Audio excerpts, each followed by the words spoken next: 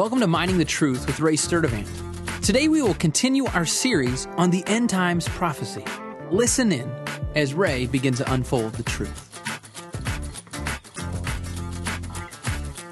Hi, I'm Ray Sturdivant. We're studying the end times, and today we have Q&A Friday with our good friend Danny Jacobs. Welcome, Danny. Glad to be here. Glad you're here. What questions, comments that you have for us this week? All right. Sorry to bring this up again, but I was reading a couple sites on the internet regarding to this subject matter that we're going through, Daniel, and it seemed like the way that you're teaching it aligns a lot with what they believe, except for it takes a very large divergence. Whereas I was reading the other day that the fourth kingdom they identify as Rome. And this is a revised Holy Roman Empire. Again, you're saying that it's a Muslim empire. What's the discrepancy? Why do they take such a different line at that point? Well, I think a lot of it is tradition. It started with Martin Luther, who had a much greater reason for thinking that it would be a revived Roman Empire and that the Catholic Church was going to be the false religion.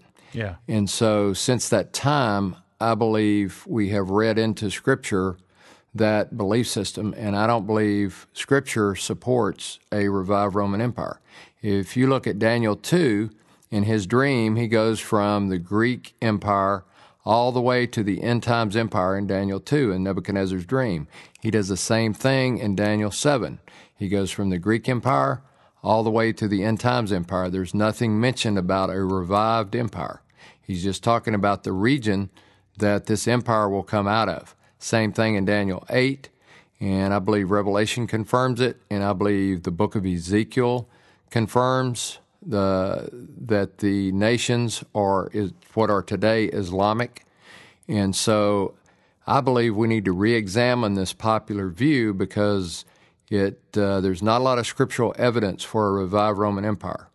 Now, one of the places that is referred to is in Daniel 9, where Daniel says the people of the prince to come will destroy the city and the sanctuary, talking about Jerusalem and the temple. Yeah. And so that doesn't hold up historically because even though Titus, as the general of Rome, went in to put down the Jewish rebellion, we know from the Jewish historian Josephus that the people in his army, the 10th Legion, was made up predominantly of Arabs.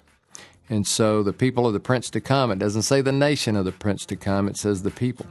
And so those people were all Arabs. And so that doesn't even support a revived Roman Empire as well. That's all the time that we have for this week. Join us next week as we continue this study. I'm Ray Sturdivant, Mining the Truth.